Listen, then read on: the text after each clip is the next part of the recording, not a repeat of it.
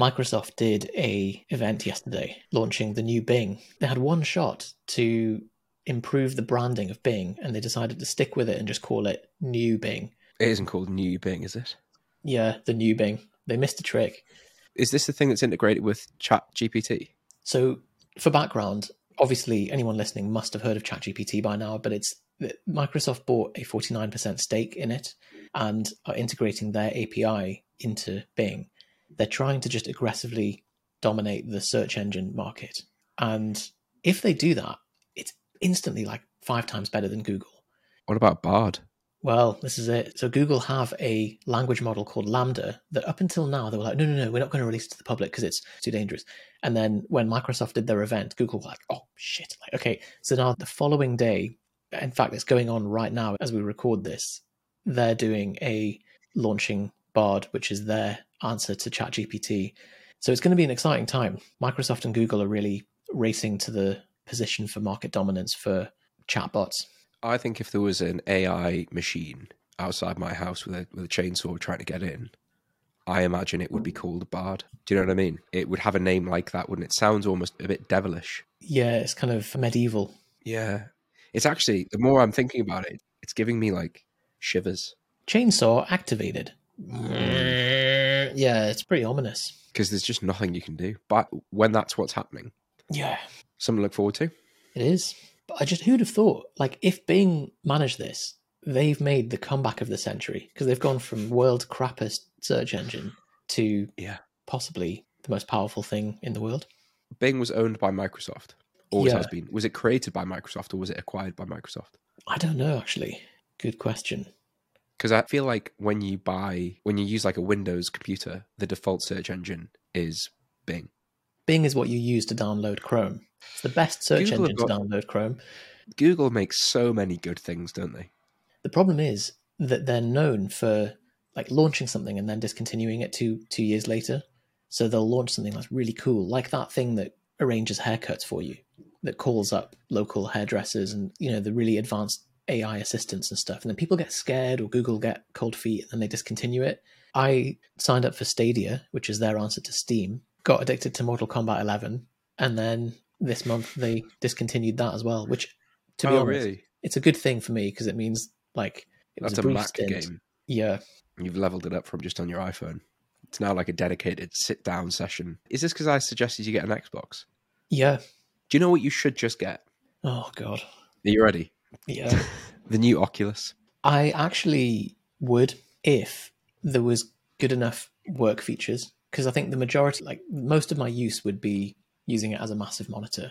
Have you checked that there aren't good work features on the new one? I've had a look, but it's not. I think since Apple are around the corner from having their own headset, like I'm hoping that it'll just be like this 3D orb that you sit inside and you have a joystick that just rotates you in 3D, like, and that's the monitor all around you. I have I think it's called the Quest. So it's like the second generation one that's just designed for gaming. In fact, I got it during COVID.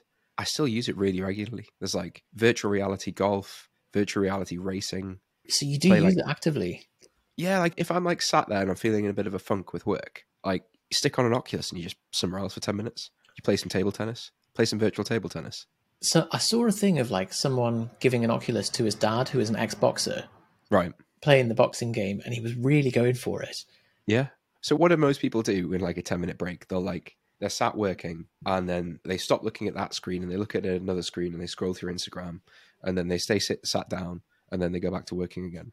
So in that 10 minutes, like, I know it's still screens and I know it's maybe not the healthiest thing to do, but at least you get up and then play, like, it's called Beat Saber, but it's like Guitar Hero. So you swipe lightsabers at things to make songs and just do that for 10 minutes. That sounds fun. It's a frame shift. It's a bit physical. Nice Pomodoro break. I could get on board with that. Combine that with the ability to have surround screen. That's why I think you should get an Oculus. That's my pitch. Like, imagine if you could be in Mortal Kombat. Imagine that. I don't know if I'd want to be. It's so violent, so graphic. But that has moved me further along the buying curve. You've referred me an Oculus. Nice. Relatively. It's a hard purchase though, isn't it? Because it's really, I think the new one's like 1,500 quid. So the Quest, I think is it the Quest? It's over £500, isn't it? So I think the one I have is like 300 quid, which is like on the low end of like a console price. Like if you'd go and buy like an Xbox or a PlayStation or something like that, it's in that kind of bracket. I think the new one, If it's my workspace, absolutely no question. But yeah, it's like you buy one, and then at the September Apple event, they launch Siri 2.0 and the Apple headset, and then you're like, oh god! And the Apple headset will be $3,000, but it'll be amazing. I think that'll be one of the hardest decisions I have to make. If that's what happens, if they release a $3,000 virtual reality headset, Mark my you'd have to get words. it on like 0% Barclays Finance, wouldn't you? Episode 47 of the podcast. You know, if you're listening to this at the end of 2023, and Apple have pulled their finger out and finally released this headset, let's see how close we are to the price. $3,000 sounds about right because like it's going to have the processing power of at least of a top end iPad, isn't it? If it's just a MacBook, but in a helmet, then I'm in. Because hearing Mark Zuckerberg talk about the metaverse, one of his arguments is like, there's no need for a phone to be a physical thing. There's no need for a laptop to be a physical thing. As long as you have like a hard surface, you can just have an augmented reality version of the laptop. And then you never run into like hardware limitations, screen size limitations, any of the things that like a laptop has now. You could just have the biggest screen that your space will allow. You can have multiple screens. You can have multiple keyboards. Well, the solution for keyboards, like it could just be a projected thing where you're just tapping your fingers on your desk and that's the keys, or even gloves. So just twitches in your fingers result in typing, or movement of your eyes. Like it could get pretty scary. So the Oculus I have has moved from you need two handles, like two things that, when you go like that, if you're listening, I'm opening my hand, it can sense that you've like taken your index finger off the handle, for example. But it's now progressed to just hand tracking. So you don't even need the handles. You go like that and you can see your hands, and you go like this and your hands move. Wow. So like you can just see that they're moving towards thought tracking and then like, impulse tracking. It's just Mark Zuckerberg is just putting everything he can into, they bought Oculus and then they're just trying to develop all of the software side of it to be as good as it can be. So I don't know, it was one of the big tech CEOs was saying it's the race to the bottom of the brainstem.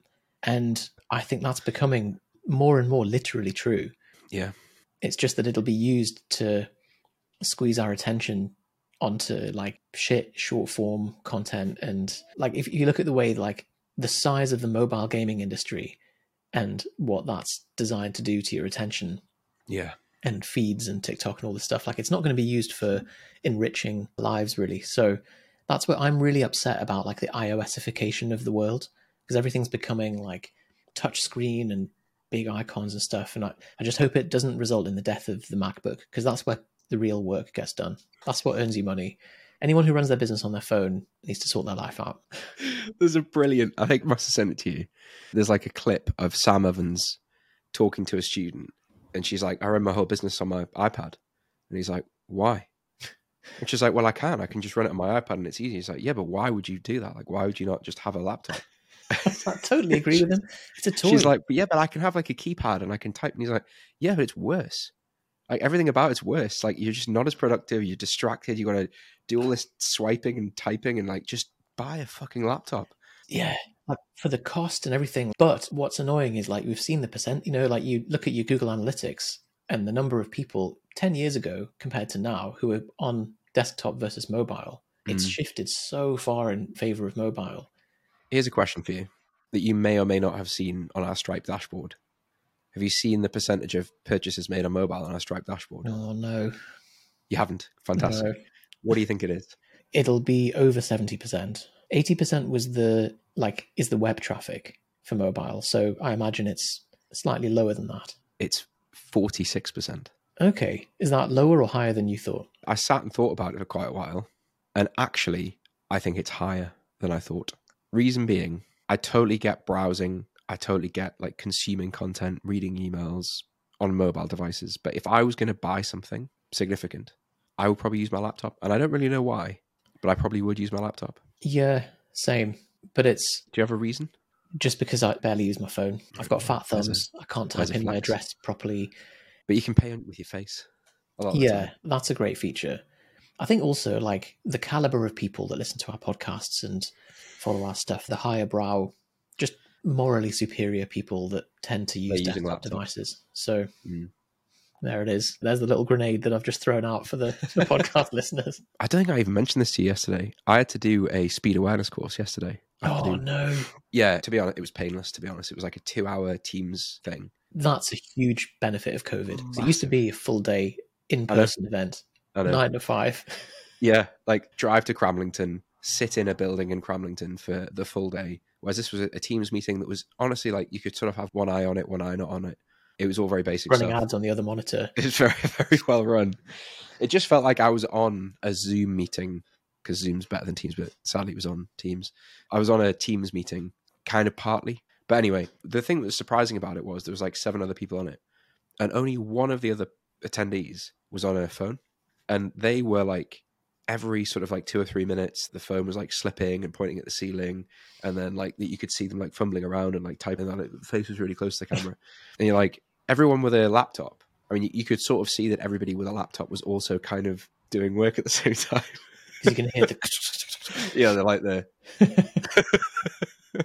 I was actually surprised at how many people were on clearly like a desktop computer or a laptop on the call. And I guess that's just a working from home effect, isn't it? It's like a lot of people are sat there typing, doing work with a laptop. And probably that's where they do like planning things, email, buying things. Well, if you're using a PC, there's an AI tool based on your graphics card that does the equivalent of at school when you could like paint eyes on your eyelids and fall asleep in class. Oh, yeah. So it can make it look like you're engaged on the Zoom class, but actually you're just... So can it do it if I'm like looking over here? Is it that thing? Yeah, so it'll tilt your face and make it look like you're talking to the camera. So you could always do that and just green screen. Or just, to be honest, stream a looping video of you looking attentively at the camera and nodding occasionally. There was one person the whole call who was like this the whole time. And I think that's a loop video. Really? It's a ballsy thing to do. Well, I don't think the people who run these classes aren't like experts in detecting deep fakes, are they? Like yeah. Why would you do that ultimately? Like it's a lot of effort, isn't it? Like unless you have something really high value to do with the 2 hours of your life. Yeah, it's someone that really values their time, isn't it? But then you would have just, because the option is to take the penalty points or go on the course, you just take the penalty points. Yeah, so it's box A, box B, which is, for anyone who doesn't know that, it's the way that Johnny and I approach risk. You have to be risk-seeking on your upside and risk-averse on your downside, because if you take the points, yes, it's a defined downside, but you don't know if you're going to get another speeding ticket in future. You don't know what that's going to do to your insurance premium. So you've got to just accept the 2 hours. Nip it in the bud. Yeah. Yeah. Speaking of which, well done if you've made it this far. 16 minutes of us nerding out over the new releases in AI, but that's the goal. That's the juice. That's really why people are here. Now they're like, oh god, I've got to listen to the actual content. It's like when the teacher does a little bit of small talk at the start of a lesson, and everyone's like, oh yeah, more of that, sir, more of that. And then you're like, right, everyone turn to page 34. You're like, oh god, that's what this is. Principles of microeconomics. Oh yeah, exactly. So here is how to get referrals as an online coach. I thought it wasn't even possible. It's barely possible. It's not something to build your business on. That's it. That's the critical thing. I think people think that they will be able to get referrals and word of mouth because a lot of, basically, if you're good at what you do, if you work in a gym and you are good at what you do and you get people results, chances are you started out with a handful of clients that you got from walking the gym floor, and then they referred a friend, and then people start talking about you and like in their group of friends, and suddenly you've got like more inquiries than you can work with, and you think like, oh, that was good. I've just got to be good at what I'm doing. So when I start online coaching, I'll do a post on social media. I think people always overweight how much of an effect that has. So like, I'm going to do a big announcement post on my social media that I'm starting an online program. That'll bring in my first 3, 4, 5 clients. And then I'll just grow it in the same way. I'll just be really good at what I do and I'll just grow it in the same way. And I think that creates this like mismatch in expectations, frustration that you can't just use word of mouth and referrals as an online coach. So what are some ways that you can work around this? Like if we assume that it's not going to be the bulk of stuff coming in, at least in the early phase of moving online, how can you at least maximize your chances of that while you're focusing on some proper lead generation strategies? Well, I think the first thing is having proper lead generation strategies, having a proper sales system. Because if you're about to say something. I don't know if you heard the upstairs neighbors just going like, yeah. No, I didn't. But because your mouth moved slightly as the noise was there, had I heard it, I would have assumed it was you, just trying to throw me off, ask me a question and then go, like Rob Brydon's Man in a Box. Yeah, so the critical thing with all of this is you need a consistent flow of new people into your business that you have control over. So control over lead generation, control over a percentage of those people becoming clients. But once you have people signing up as clients, there's a way to basically not quite double, but kind of 1.5 times the number of clients you get across a year. And there's three things, I suppose they're almost mistakes that people make, but there's three things to do to maximize the chances of that. The first one is, I'll let you do the first one, Yusuf. Pricing. Okay, we've given up the ghost now, because I was like, how do we do it? And actually, I happen to know. Yeah, you knew all along, didn't you? It's all for the sake of the theatre of the podcast. So yeah, as Johnny says, like the purpose of the delivery and the quality in your service is that it serves as a general amplifier to people referring people on. So if they have a good time working with you, that's going to generally improve people referring their friends. And I saw Hormozi posted about this yesterday, saying you're better off spending 2 years building an amazing product, then your audience does your marketing for you, than spending 2 months building a shit product and like you then having to spend the next 2 years trying to push it to more people. So he's taken a bit of an extreme with the time course there, but the idea is that your product should be the marketing as well, and that's what's going to amplify everything and make your business a lot smoother.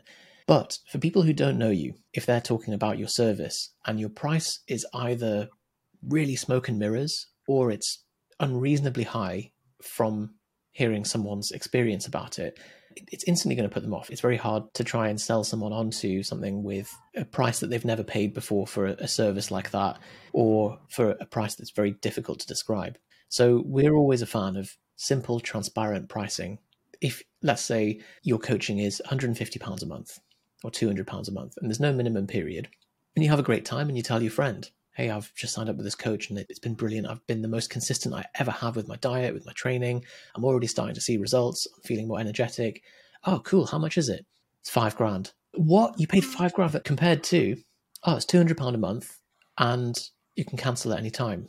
Brilliant. Like then your maximum downside to giving it a try is 200 quid. And if by the end of that month, it wasn't worth it, no harm done. And you should be confident enough in the service that you give that in 1 month of someone staying with you, they're like, actually, I quite liked this. This was a good experience. I'm going to stay for longer. If they don't, if you're getting everyone cancel after month 1, you probably need to look at your delivery systems and the quality of your coaching rather than your marketing. Yeah, we talk about pricing a lot, but it's if somebody is not in a place where they're thinking about signing up with an online coach and their friend is trying to convince them, they will have, just like anything, they will have a rough ballpark expectation of kind of what that thing will cost. And if it's 10 times the price they have in their mind, what the friend is having to do is overcome such skepticism and doubt and no, I don't want to do that. And like they almost have to push them into thinking this is worth it. It's just a very hard thing to do. So generally, if you've got this kind of, as Yusuf says, this like transparent pricing where they can just tell their friends what they're paying and it's easy for them to join. And there's also then a community aspect to it, which links in with the pricing, right? So rather than going after 5 clients a month paying $3,000, go after multiple clients in a community and you coach the expensive clients one-to-one. Go after multiple clients in a community, holding each other accountable. You're the kind of coach leading the group. Everyone's paying a lower amount per month and you're going after long-term retention, lifetime value. People join and they're like, oh, I'm in this group of people and everyone's holding each other accountable and we're all getting results together. And it's kind of this like, we've had people in our group coaching meet up with each other without us there, train with each other without us there, and become friends as a result of that. You don't get that if it's just you WhatsApping loads of people one-to-one. Get the price right. Such an important thing. And pricing tends to link in with use a group coaching method. And part of the benefit, the side benefit of that is you can have a community aspect to it, which really drives the stick rate, the retention as well. So I wonder if there's perhaps a second way to generate more referrals.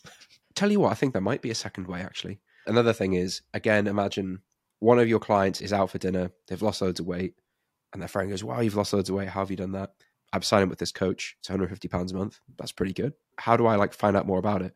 If it's then send them the word coach via a DM, or if it's like book a call with them, it's a little bit of a like, I'm not sure I really want to do that. I've still got some questions. I don't really want to book a call with a stranger, all that sort of stuff.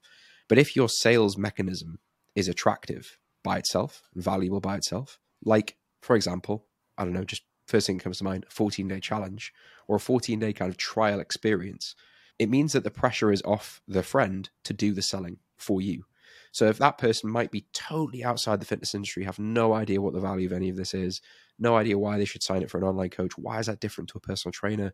What are they going to send me? What do I get? Is that going to even help? I've hurt my knee. Will it still work? I haven't got any equipment. I've got a gym membership. All these things, right? You either let your friend kind of have a crack at that with no training, or you have a system that you know works that does all of the selling and does all of that for them. And all they have to do is say, here's our Instagram, go to the link in their bio, or here's their website, go to the main link on the homepage. Just go through that. It'll give you all the answers you need. Yeah. Well, your Instagram tweet thread today was talking about this, which is that when someone starts to sign up with you or considering signing up with you, they've probably got about 7 or 8 questions of like, oh, well, I've tried this kind of thing before, or how do I know this is going to work for me? And do I have to cut out carbs? And I cut to my arm, I hurt to my knee. How do I work around this? And all that stuff. But if your sales mechanism is standardized and handles those questions already, you know, hey, welcome to day 3. If you cut to your arm and hurt to your knee, don't worry. I sort you out, brother. Then it's a good price. It'll get you a good price. My uncle, he fixed your knee. Then you've got all that stuff automated and handled, and so you never have to worry about people trying to do the selling for you. Now, we could go on about this automated selling system forever because it's the real workhorse of the sales mechanism, the lead generation mechanism that we recommend and that we help people build in Propin Business, our program. So you can see the full outline of how that's run in the video in the description, but it's very powerful. It is the kind of single point of entry that anyone who joins you or finds out about you or clicks on your profile can go through, and it takes them from freezing cold lead to hot and ready to buy. And if they don't buy, they're in your system, they're in your nurture sequence, and they'll buy in 3 months' time or 6 months' time. So I just can't overstate the importance of just having that in place. It'll save you a hell of a lot of time. There's an analogy that you used in a module we made recently, which is bags of popcorn. So like our system is you throw massive bag of popcorn in the microwave, turn the microwave on, get on with the rest of your day. And they'll all pop eventually. Like some will pop straight away. And you'll be like, ooh, that was faster than I was expecting. Some might take, I don't know, what's a reasonable amount of time? Minutes and minutes and minutes of time to pop. And you think like, God, this is ridiculous. And then maybe the final one pops and you're like, I can't believe that one popped. I didn't think it was going to. The kind of the one-to-one sales call DMing equivalent is like taking one popcorn and like lighting a match under it and trying to heat it up. Or just doing anything by any means necessary to get that one bit of popcorn to pop. And if it doesn't, you're devastated and you feel deceived and you're like, it told me it was going to pop. And then it said it had to go speak to its partner and told me it was going to get a credit card. This is bullshit. Exactly. The point is it will just take as long as it takes, but you need the process. You need the system in place to give people who are ready to, if you just referred me to a coach, I don't know much about it. I've never done any of this before. I don't know how it's going to work. I want my questions answered. I'm keen to sign up, but I want my questions answered. Where do I go to get that information to be able to make the decisions? If it's just scroll through their Instagram or have a look on their website, or here's their About Me page, it's not going to answer the stuff that I care about. Like, I've cut my arm, I've hurt my knee. Will this still work for me? This is also the problem with just sending someone to your Instagram. Because, yeah, you might have, the last 10 posts that you posted is kind of a roll of the dice. Like maybe one of those reels that you posted was relevant to them, but the nature of a feed is that it's constantly updating and it's kind of random stuff each time. So even if it converts a sale, best case scenario, how do you replicate that? Because then the next person that joins might be in 2 weeks' time. That post that caused them to buy is bumped down the feed and it no longer makes the sale. So how do you know if Instagram is the thing which is helping convert the sales? So instead, standardized, each time it works, you optimize it, you make it better and better until you've got the best version of the process. I think the real thing that's lost with something like look through someone's Instagram is the weight a bit of content or an explanation has is really determined by the sequence it's in. So you might make a point in your latest post or your latest reel that's really effective for all of the people who understand all the other stuff they need to understand for that to be relevant.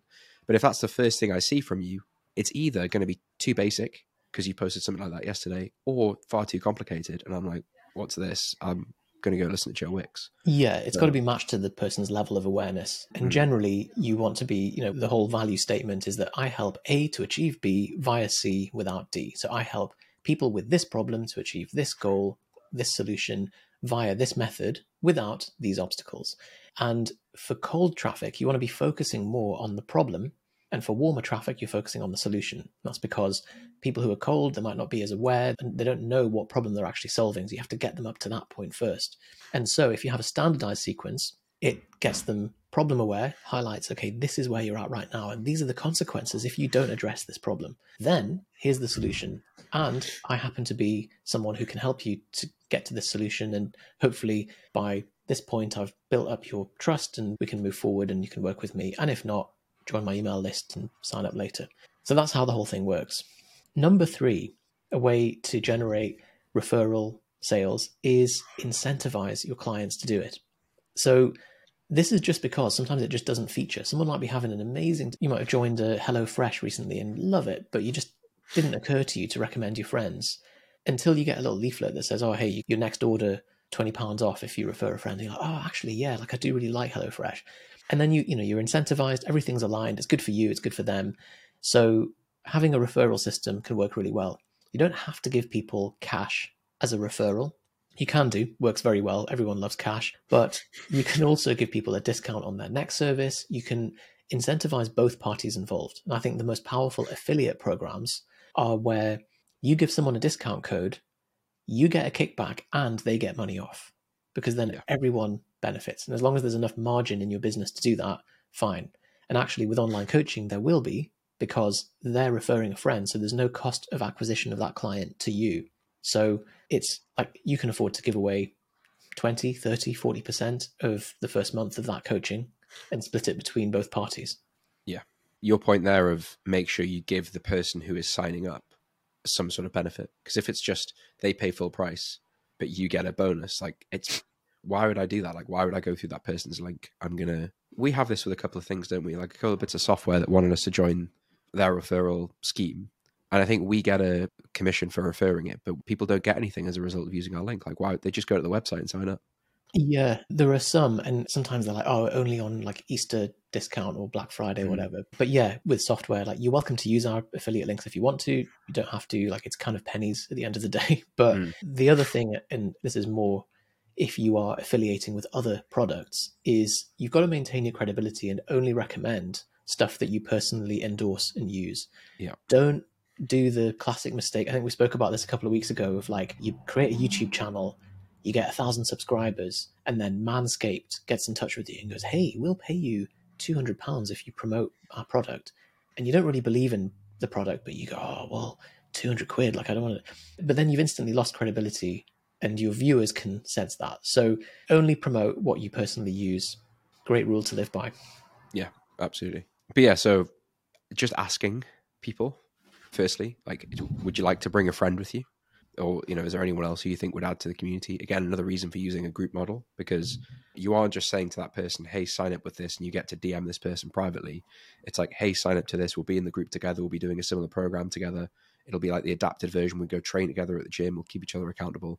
So it's easy for them to refer people into that. Give them t-shirts. Give them something that's like an exclusive, like club-like feel. Like, oh, I referred a friend. That means I get this that other people don't have. So it kind of entices everybody else to refer friends. There's lots of ways you can do it, but just think about, stuff you see online where there's people, think about stuff you've referred your friends to. Like, what had to happen for you to cross that boundary? How good did the service have to be? What were the incentive structures in place? If you have referred HelloFresh or Gusto or something like that to your friends, it's actually a great example. Why did you do that? And it is probably because you had it for a couple of months, you really enjoyed it, and in the third box you got, there was a little voucher on the top of it that said, hey, refer a friend, give your friends this code, and you get this much off, and they get something for free. So it makes it really simple. Something to add to that. So referring a friend is the one-to-one option. There's also the one-to-many option of testimonial.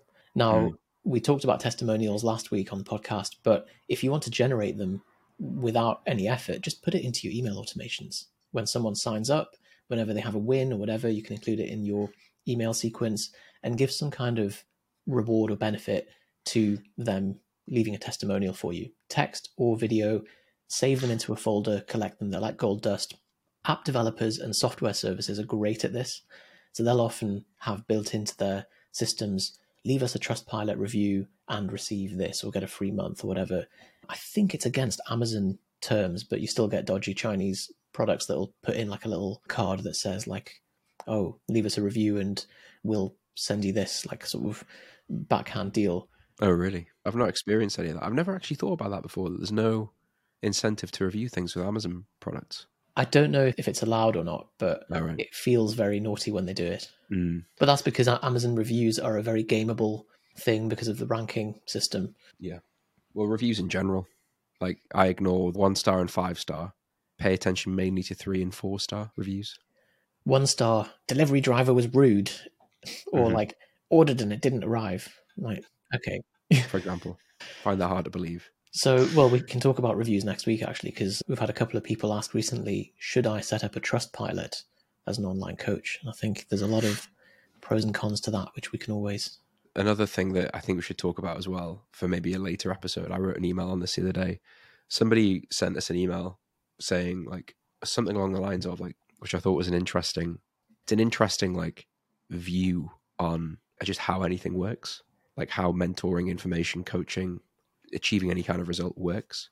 I think the same person or someone else said, like, why don't you just do a VC model where we coach people to build the model that we're teaching and then we take a percentage of their profits for lifetime.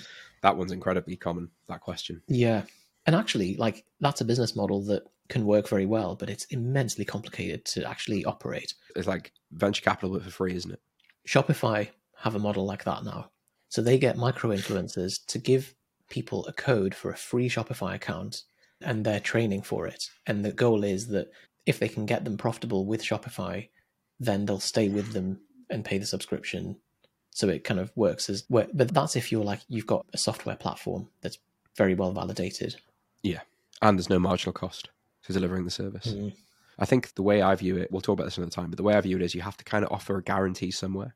So you have to de-risk it in some way for people. So you can de-risk it from like you get the result no matter what you do, and if you don't, we'll refund you. Or you don't have to do anything. We'll work with you for free and we'll just take a percentage of everything once it goes well. And the way that we do it instead is kind of a third way, which is like realistically, we know the reason that if you don't succeed, we know the reason will be because you don't put the time in, more than likely. And so we'll flip it and say, we'll work with you for as long as you takes. Like, we know the system will work as long as you put the time in. You are the variable. Like, you are the risk. As far as we're concerned, like, the risk is that you work with us for free. We put loads of time into you, give you access to everything, and you just don't do anything. But we get paid nothing unless you make revenue. But realistically, more than likely, the reason you won't make revenue is you just log in once and then never log in again because it was free. Why would you push to get help? That's a good point. Like, we'd love to be able to do something like that, but the reality is we put a lot of time into making sure that the people we work with do well, and we offer a lot of support and a lot of our hours. So there is a marginal cost associated with what we do. Propane Business is not just a sort of self-paced course that you go through on your own. It's a lot of us helping you to troubleshoot and design and build and give you some feedback and all that kind of stuff too. So that's the route that we chose to go down. I just think, so the people who ask that question typically have like a certain attitude associated with it. Like this kind of like accusatory like line of questioning, like how dare you charge for something, which, you know, they're entitled to their opinion. But I just think if you aren't willing to invest in something to begin with, like if you aren't willing to take any risk, why should we take risk on you? It's like when people go to Dragon's Den with it and they say, well, how much money have you put in yourself? They're like, oh, nothing. Interesting. So you want me to invest in your business, but you're not willing to invest in it. Like, you want us to work with you for free and us to put our time and resources and money into something, but you aren't willing to invest in the project yourself. We have put all of our skin in the game with this. Like, we've dedicated our full time to this at this point, and we've demonstrated the model in our fitness business as well. So yeah, at least meet us halfway. Right. Bye-bye. Bye-bye.